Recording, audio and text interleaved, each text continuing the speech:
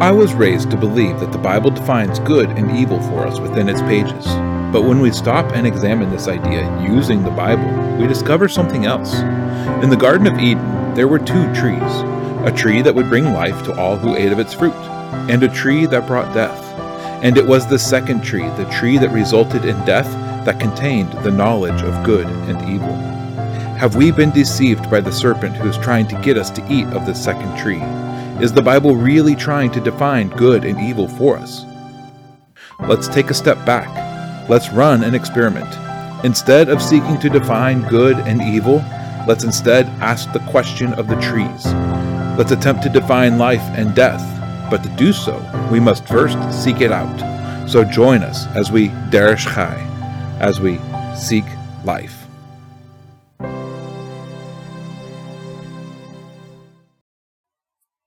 Hey everybody, welcome to the Derish Chai Experiment, the show where we look to the text of each book of Scripture to determine its focus so that we can understand it better.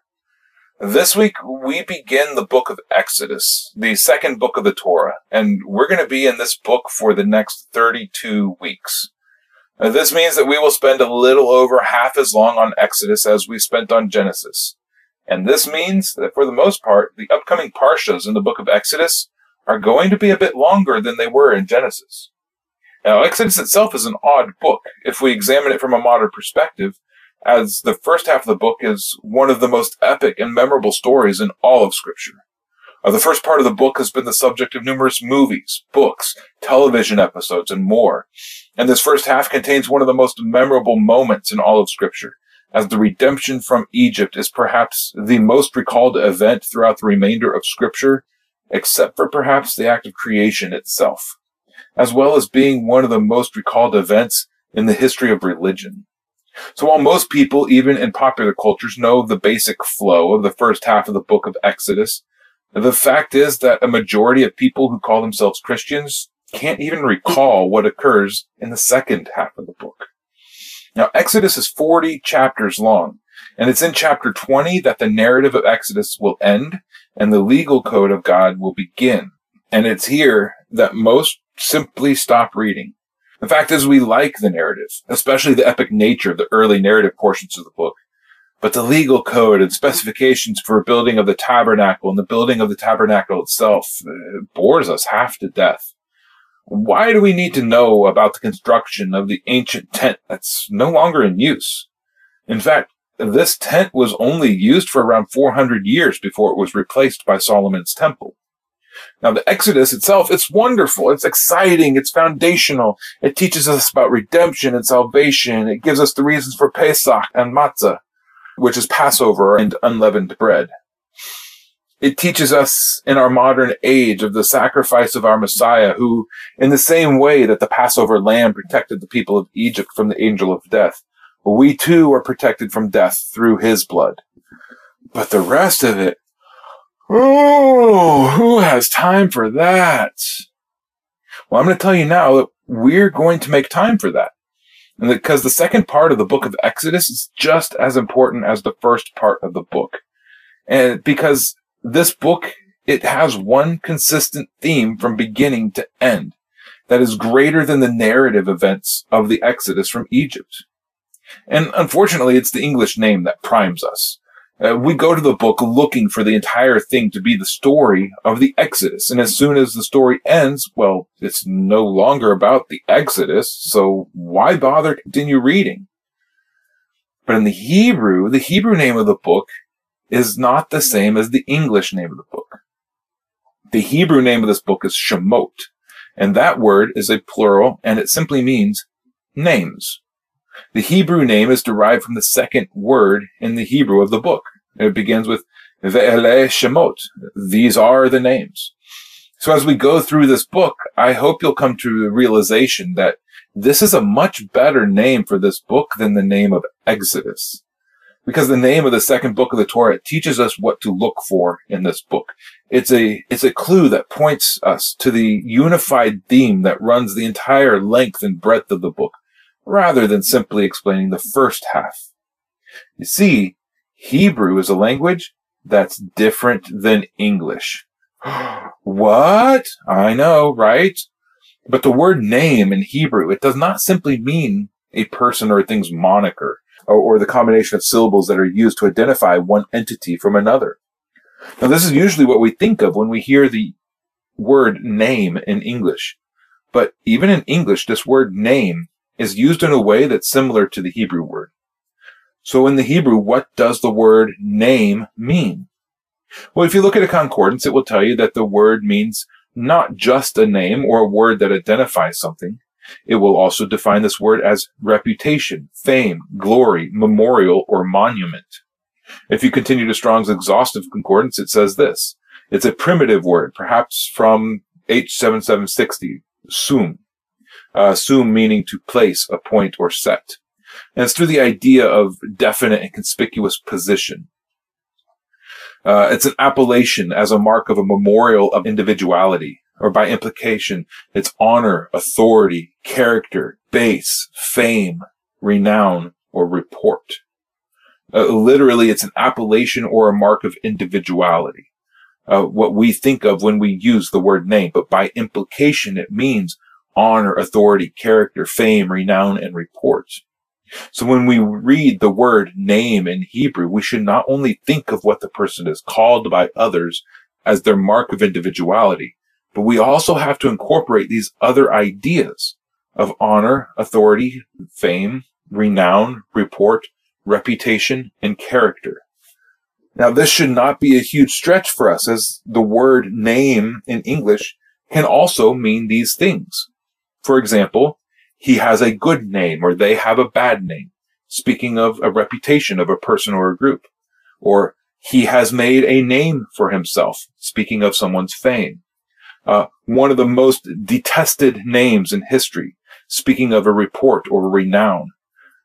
Or stop in the name of the law, speaking of the authority of the law.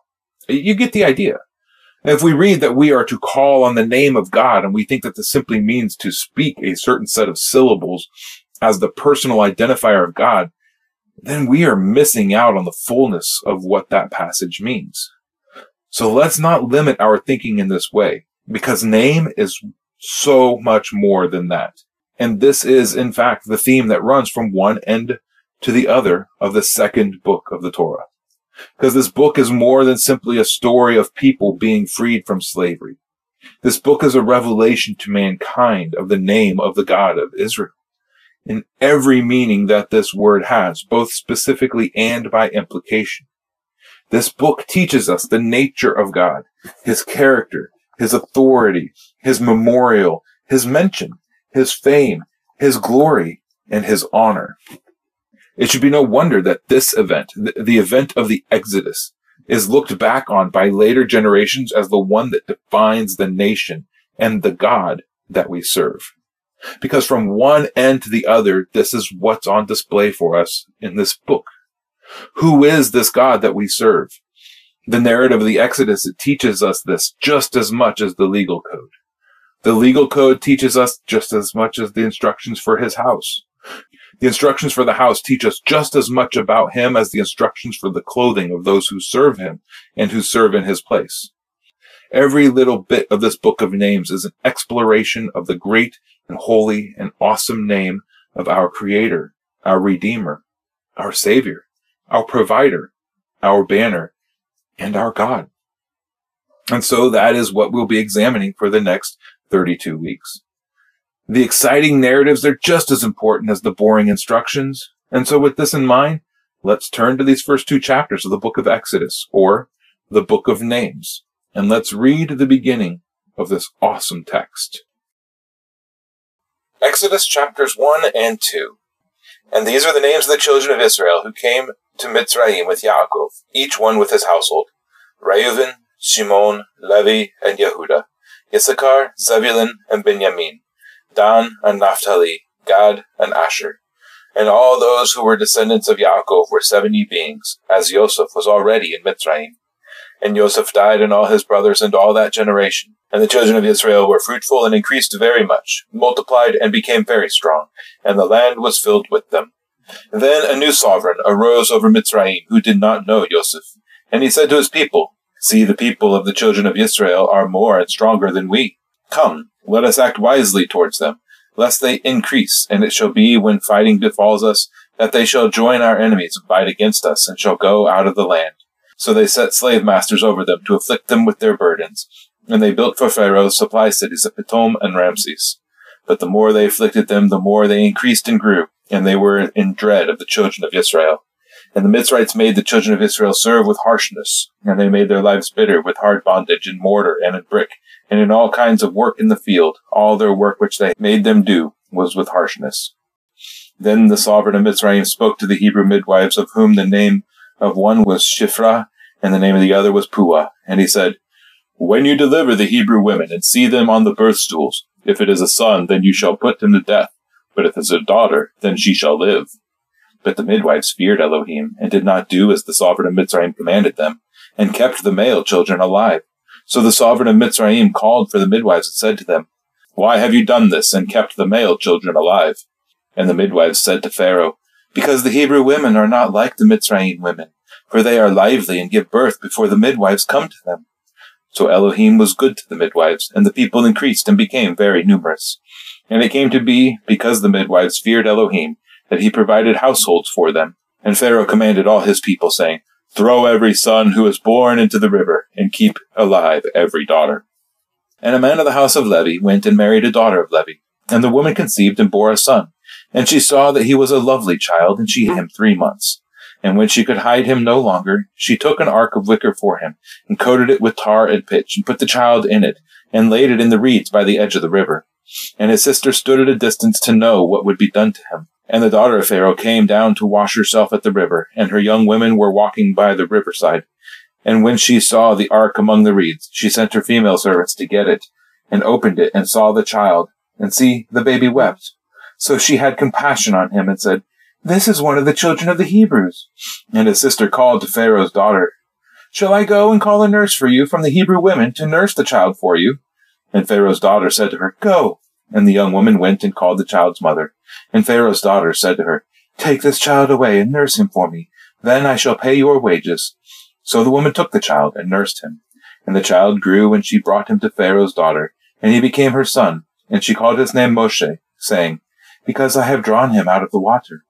And in those days it came to be, when Moshe was grown, that he went out to his brothers and looked at their burdens, and he saw a Mitzrayim striking a Hebrew, one of his brothers. So he turned this way and that way, and when he saw no one, he struck the Mitzrayim and hid him in the sand. And he went out the second day, and saw 2 Hebrew men fighting. And he said to the one who did the wrong, Why do you strike your neighbor? And he said, Who made you head and judge over us? Do you intend to kill me as you killed the Mitzrayim? And Moshe feared and said, Truly, the matter is known. And Pharaoh heard of this matter, and he sought to kill Moshe. But Moshe fled from the face of Pharaoh, and dwelt in the land of Midian.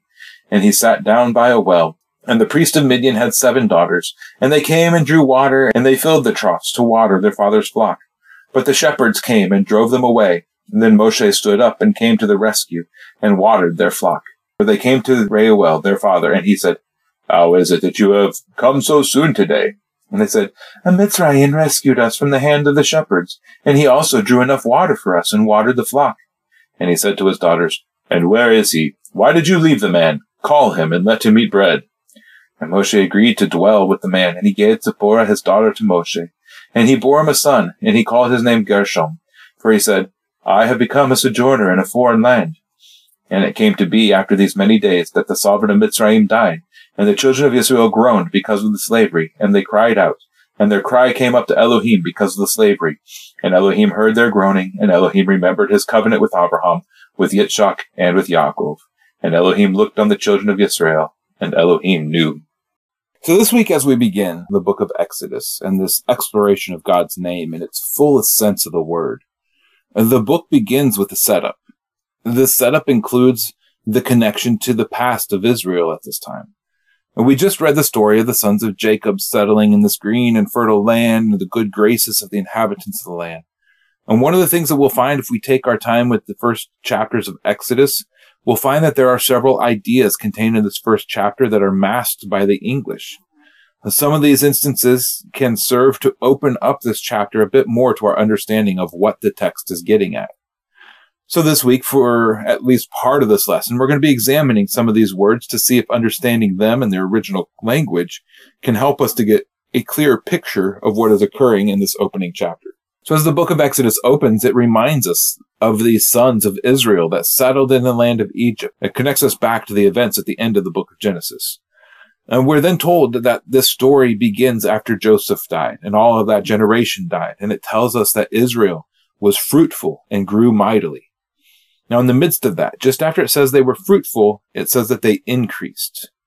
Now, this word is interesting as it's only ever applied to humans in this one verse. This word, sharatz, it appears 14 times in the Tanakh, or the Old Testament. And every other time, it's used in connection to animals. In Genesis 1, 20 and 21, it refers to swarming creatures of the seas. 5 times in Leviticus 11, it's used to refer to the swarming creatures that are unclean to eat. And even later, in Exodus 8, verse 3, it's used to describe the frogs as they swarm the land as part of the second plague. So Israel increased in the land and they swarmed the land, as if they too were a plague that had been leashed upon the land of Egypt.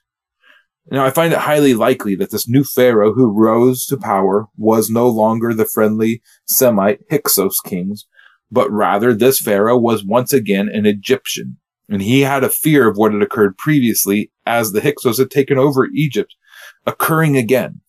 And so this new Pharaoh, he has this racial hatred towards Semites. He sees them as animals. They're detestable. They're a scourge and a plague upon his pristine land. And if they're allowed to continue to increase in this way, they will become more powerful than him. And the fear is deeply seated that Egypt will again be ruled over by foreigners. And so he oppresses Israel. Now, as this oppression or persecution begins, it begins slowly. And it's through this slow encroachment that he enslaves Israel. So in verse 11, he sets up what in most translations is slave masters. But the thing is that the word mas has more to do with tribute, levies, imposed taxes than it does with anything else. So he sets up not slave masters, but tribute or levy masters. In essence, tax collectors. If we understand it this way, the Pharaoh increased taxes on Israel to the point of them being oppressive. So oppressive that they had no option but to either work constantly to keep up or to sell themselves into bond service to pay off their debts. And so it is that Israel begins to serve in harshness. The work that would have been a joy and a pleasure becomes harsh and oppressive as more and more of their produce goes to support others who live in relative ease and comfort. And this harshness, it's accomplished through hard labor. And Pharaoh used them, the Hebrews, to build several cities, namely Pithom and Ramses. Now, we have significant amount of evidence to suggest that these were not the names of the cities at the time that these events occurred. If you want more information on this, watch the documentary Patterns of Evidence, the Exodus. It goes into a really deep exploration of the timeline of all of this, and I think he nails it on the head. So, after their enslavement, the king of Egypt begins this new program, a program of depopulation of the Hebrews. And his first move is to speak to the Hebrew midwives, Shiphrah and Puah. In verse 16, it speaks of the Hebrew women being on the birth stools, and if the child is a son, kill it. And if it's a daughter, let it live. And we usually read this and we imagine the babies being born and then killed immediately upon birth because of this word, birth stools. And this is a common understanding of this, even in most scholarly circles, and has been for centuries. There's an issue here, though. The Hebrew word used in this verse is not birth stool, but rather potter's wheel, havnaim.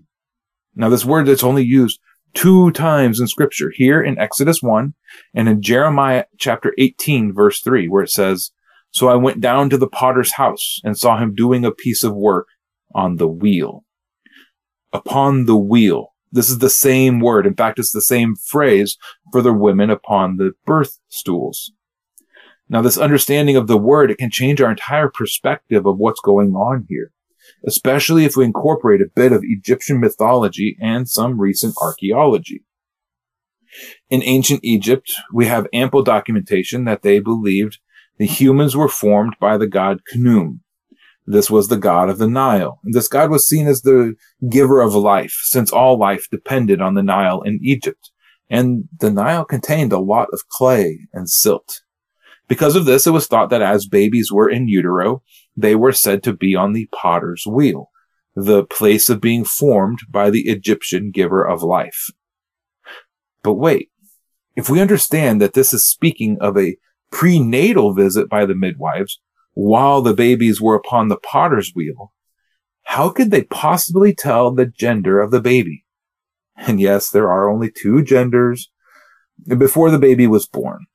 Now, this is only a recent ability due to the science of ultrasound, right? That's how we figure out what the gender of a baby is. And this is where we have another bit of archaeology that comes into play. In the University of Copenhagen, they have a large collection of unpublished ancient Egyptian documents known as the Papyrus Collection. And according to these ancient documents, the gender of an unborn child could be determined by having the woman urinate on a bag of barley seed and wheat seed. If the barley sprouted first, it was a boy. If the wheat sprouted first, it was a girl. Now, this might seem to be a bit arbitrary, but a recent study has revealed that this method of determination was accurate up to 70% of the time. Ancient Egyptians could tell in a prenatal visit what the sex of the child would be with up to 70% accuracy. Add to this that we have ample evidence in the same set of documents as well as others of various potions that could be administered to women to cause a baby to die before birth that were well known in ancient Egypt. Pharaoh was not asking the midwives to practice infanticide as we like to imagine it. And then when they failed, he responds with an order for infanticide. That doesn't make a whole lot of sense. It seems as though what he's asking the midwives to do is to abort the children before they were born. And this action could be easily hidden, and no one needed to be the wiser. Simply prescribe a certain potion to the mothers that were having boys, and what do you know? The baby miscarried. No need to arouse further suspicion by outright killing the babies. Simply cause them to be aborted. Well, the midwives, they fear God. They don't want to take part in this travesty. And so it is that the midwives, they relate that the Hebrew women are not like the Egyptian women. They give birth before the draft can be given, and so the children continue to live. The midwives here, they seem to be playing on Pharaoh's prejudices to make it seem as if there is, in fact, a difference between Egyptians and Hebrews.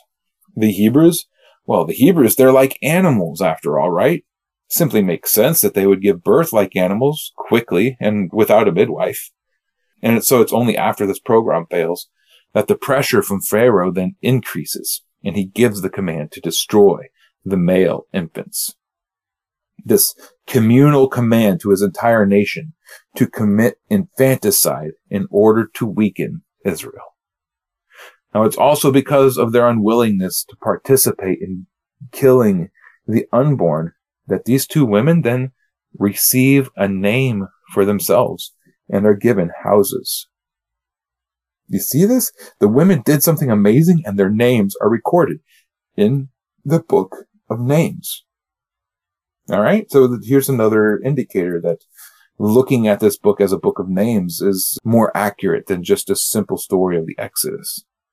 Now, this is a horrific circumstance of what was occurring. This is government oppression of the worst sort. This is a government that's ruled by prejudice and willing to go to any measure to retain power. And in the midst of this, they introduce a government policy of administering medicine that will destroy the children of Israel. And it's into this situation that we begin to read of an individual family that's living in the midst of this persecution. A man of the house of Levi and a daughter of Levi. They marry. The woman conceives and bears a son into this world of heartache. Now, we will soon discover that Moses had an older brother, a brother that was alive. And so we can determine that this latest travesty of murder is something that could only have begun very shortly before the birth of Moses. Now, this child was born, and for 3 months he was hidden away until he could be hidden no more. And so it is that this boy was put into an ark, Now the word here is eteba. And this word appears 28 times in Scripture, but only in 2 places. Once is in the story of Noah, and the second is in this story. And this is the same word for the craft that Noah built, and he coated his vessel with tar and pitch, as does the family of this young boy. And they take the boy, they put him in his ark, and they place him in the Nile. Now this was the thing that was to be done anyway at the king's command. The boys were to be put into the Nile. But this time, rather than the boy being tossed in with no assistance and ensured death, this boy was placed with free will of his parents, but surrounded by a life-saving vessel of long ago. Now we're all familiar with the story. Pharaoh's daughter goes out to the river to wash, discovers the child in the reeds, and she has compassion on him, even though she immediately recognizes him as a Hebrew. Now Miriam, Moses' sister, who had stayed behind to watch the basket, she then approaches and asks if she should go and get a Hebrew woman to nurse him. And with an affirmative response from the princess, Miriam, the Alma, runs off and gathers her own mother to nurse the boy. And the boy grows up in the house of Pharaoh, and he is named Moses. Now in the Hebrew, this name means to draw out or to pull or bring something out. And seeing as this is the book of names, this name is indeed significant, as that becomes the destiny of the man, Moshe. He is the one that is used to draw Israel out of Egypt, to draw Israel out of slavery, to literally draw the entire nation of Israel out of the water of the Sea of Reeds. He enters the water first. He was caused to pass through, and he was brought out the other side because of the compassion of a person of great power. Now, this is a foreshadowing of what is to come later in the book. And so it is that Moses, he grows up in the foreign land of the oppressor. And one day he goes out among his brothers, and he witnesses an Egyptian beating a Hebrew. Now, there's an interesting congruence in the text here. What was it that happened when Moses was in danger of being killed by the Egyptians? Well, he's seen by an Egyptian and shown compassion and saved. And so now Moses, he is out among his brothers in the form of an Egyptian. And he too sees a Hebrew that's being mistreated by an Egyptian. And he too has compassion on the Hebrew. So Moses checks around him. And when he sees that the coast is clear, Moses, in his compassion for his Hebrew brother, slays the oppressor from the nations. And the next day, Moses returns to walk among his brothers, and he sees 2 of them struggling together, and he asks about it. And it's revealed here to him that his secret is known. Even Pharaoh knows of the secret, and Pharaoh also seeks to kill him. And so now Moses, as a fugitive, runs away and exiles himself to the east, to Midian. He gets to Midian, and he sits by a well. As he's there, the 7 daughters of the priest of Midian, they come to the well to fill the troughs to water their animals. The local shepherds, though, they take the water in the troughs for themselves. Moses left a land where the weak had to labor, exploited by the strong. And so as he comes into Midian, this is exactly what he's witnessing once again. The weak are having their labor exploited by the strong. And so Moses stands up and he rescues the women from their oppressors. Now Reuel, a name which means simply friend of God, this priest of Midian, he hears of this and he calls Moses to his house. And as he dwells there, he is given Zipporah, a name which means bird, who is the daughter of this priest of Midian to be his wife. And this daughter, she bears Moses a son, and he is named Gershom. And we usually miss this, but this name is in fact a family name. Gershom was a son of Levi, and Moses himself is a son of Levi, but of a different branch of the family. Moses is a descendant of Kahat. So not only is Moses giving his son a fitting name, but he's naming his son after his great uncle. But this boy is named for Moses' new status as well, as a ger, or a friendly foreigner. And we'll get into that later in chapter 12. And once again in this book of names, the name has significant meaning. The name Moses means to pull, to draw, to bring something out. And the name Gershom means to drive out, to cast away, to expel, or to divorce. Now, both Moses and Gershom have names of significance. One to draw out or rescue, and the other to drive or to force out. Both of these things that have occurred to Moses in the second chapter of Exodus. And Moses lives in Midian for a long time. Many years later, the king of Egypt, he dies. And the children of Israel, they cry out in their oppression and their slavery. And their cry, it comes up before God. And Elohim has 4 responses to this cry. 1, he hears the moaning. He shamas their cries. Now, when we read or we see the word hear or listen in Scripture, we have to remember that this is an action-oriented word. You cannot hear without doing something. So God heard the cry to do something about it. And this is the same, just as we are told to shema the commands of God. The second thing we read is that he remembers his covenant. He zachar the covenant. Now, in English, we associate the idea of remembering with this thought that if one is remembering, then he must have previously forgotten. Now, this can cause some to stumble, as it would appear as if God had previously forgotten about the Hebrews, or even worse, had forgotten his covenant, and only now does he remember.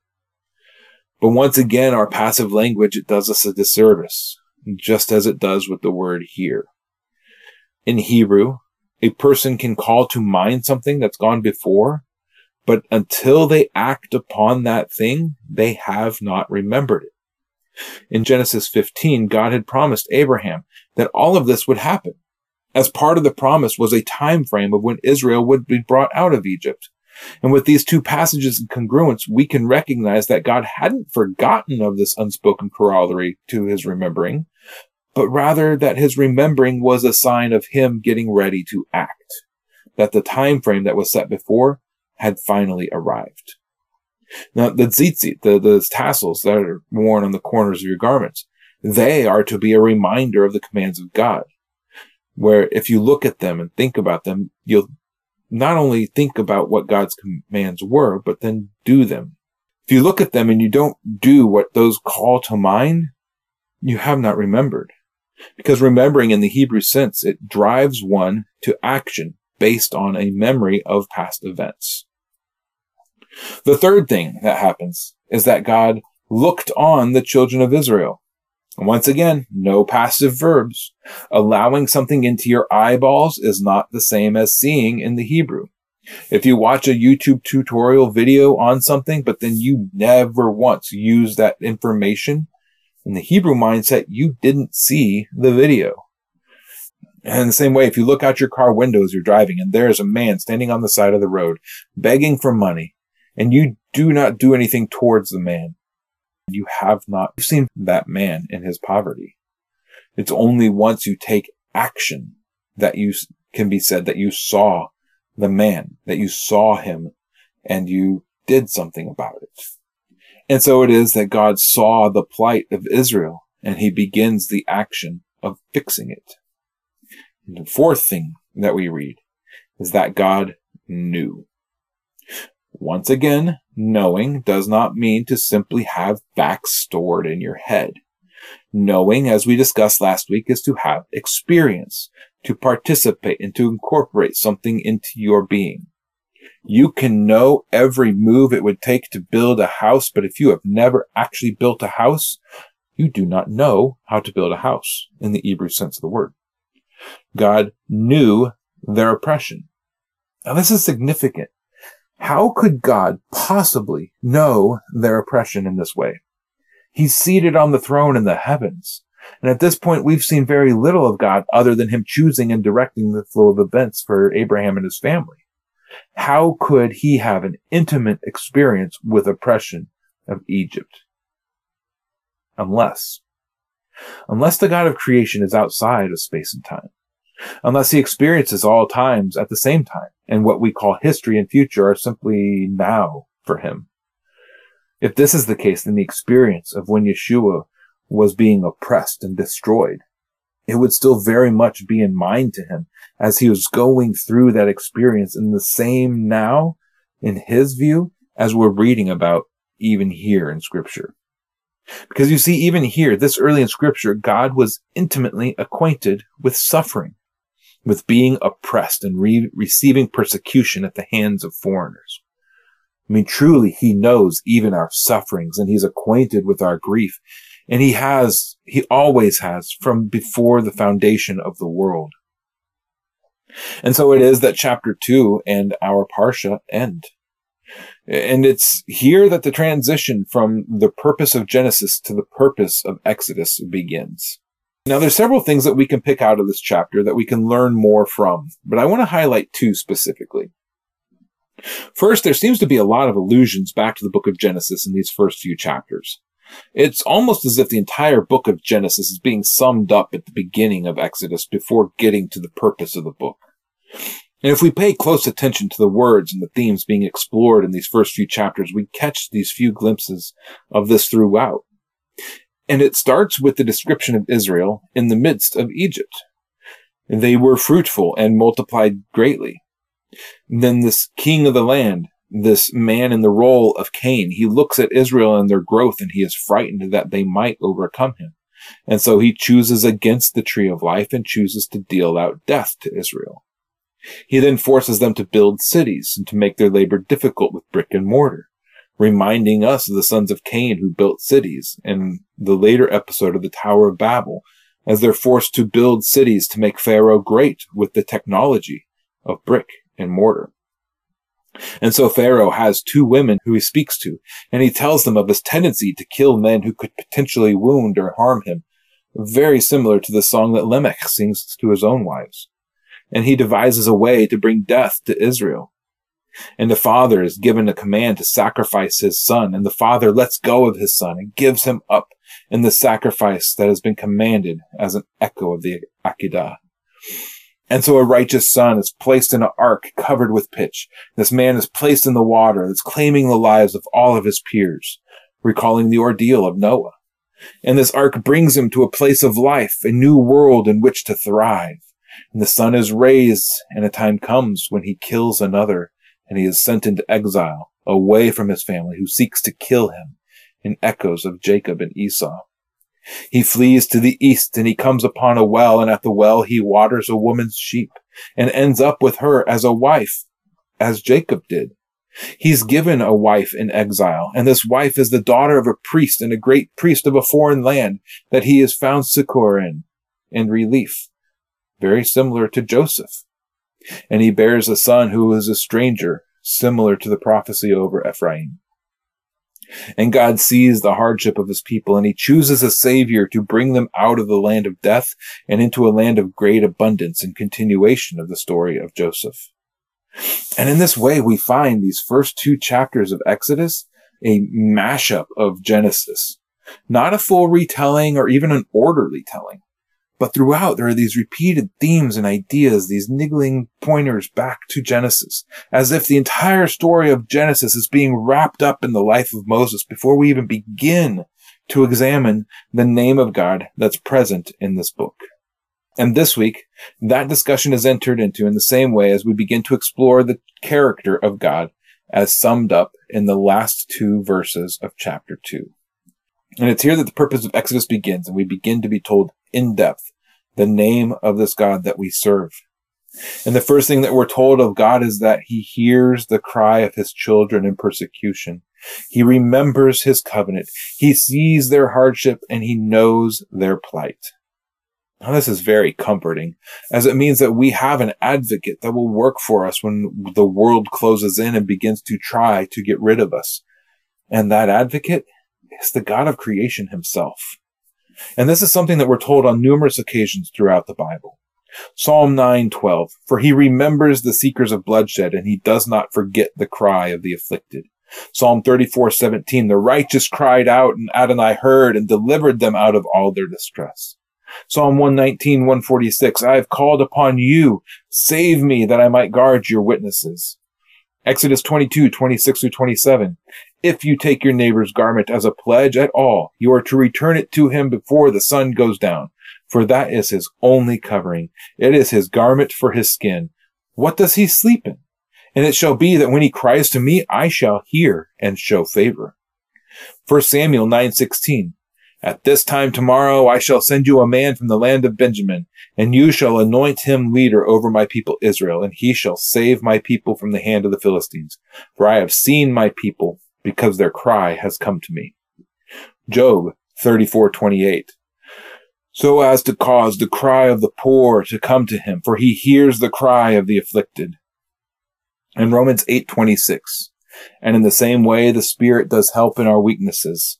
For we do not know what we should pray, but the Spirit himself pleads our cause for us with groanings unutterable. God hears the cry of the righteous afflicted, of those who are his. And if we are his, he hears us in our distress. He comforts us. He knows, he remembers, and he acts. Will he always deliver us? As a people, yes. As individuals, not always, no. Let's not forget that for the entire time that Moses was in the wilderness watching sheep, the infants of Israel were being slaughtered wholesale. The people were being oppressed and persecuted. They were being driven into subjection. There were many who died in this situation without ever seeing the salvation that God had planned for his people. They died in persecution. They died in trouble and hardship. And we're promised that this will continue for the believers of the God of Israel. Luke 21:23-25 says, And woe to those who are pregnant and those nursing children in those days, for there shall be great distresses on the earth and wrath upon this people. And they shall fall by the edge of the sword and be led away captive into the nations, and Jerusalem shall be trampled underfoot by the nations until the time of the nations are filled. Now, let's not get confused. Luke 21 is not talking about the end of days. It's actually talking about the fall of Jerusalem in AD 70. So let's not get those two conflated. But it is calling out here that the people of God are going to be persecuted by a foreign enemy. Acts 14:22 says, strengthening the beings of the disciples, encouraging them to continue in faith, and that through many tribulations we will enter into the kingdom of God. Romans 8:35-37 says, And who shall separate us from the love of the Messiah? Shall pressure or distress or persecution or famine or nakedness or danger or sword? As it has been written, for your sake we are killed all day long, and we are reckoned as sheep for slaughter. But in all this we are more than overcomers through him who loved us. The gospel of the Messiah is not that God will protect you as an individual or deliver you as a person from all your enemies. The gospel of God is not that your life will be happy and stress-free, and that if you should find yourself in a situation similar to Israel and Egypt, that you or even all of your loved ones will survive. That's not it. The message of the gospel is that God will be with you in the midst of it. The message is that salvation is not found on this side of the resurrection. God will see, God will hear, God will deliver, God will save. Oh, wait, no. That's wrong, that's not right. God has heard. God has remembered. God has seen, and God does know your affliction, and he has been, he will be, and he is with you when you experience persecution. He knows your pain. He knows your angst and the stress that besets you. He won't take it all away, but he will comfort. He will provide, and he will give you peace in the midst of the sorrow and horror. And he will be faithful to bring you through it and bring you to his side.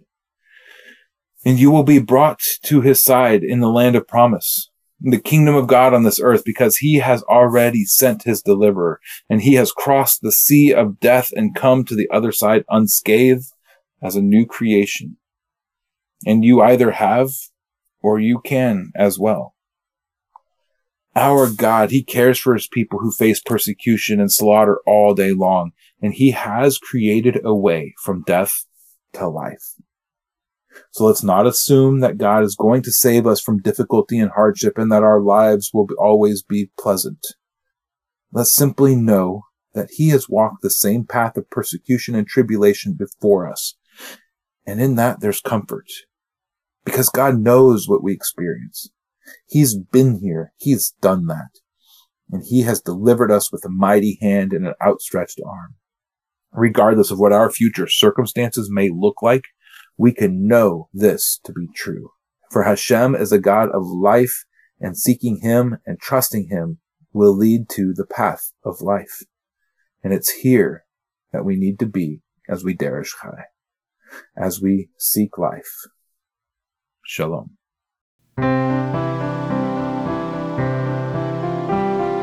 Thank you for tuning in to Derish Chai. If this content has blessed you and you would like more, please consider subscribing, liking, commenting, and sharing with others.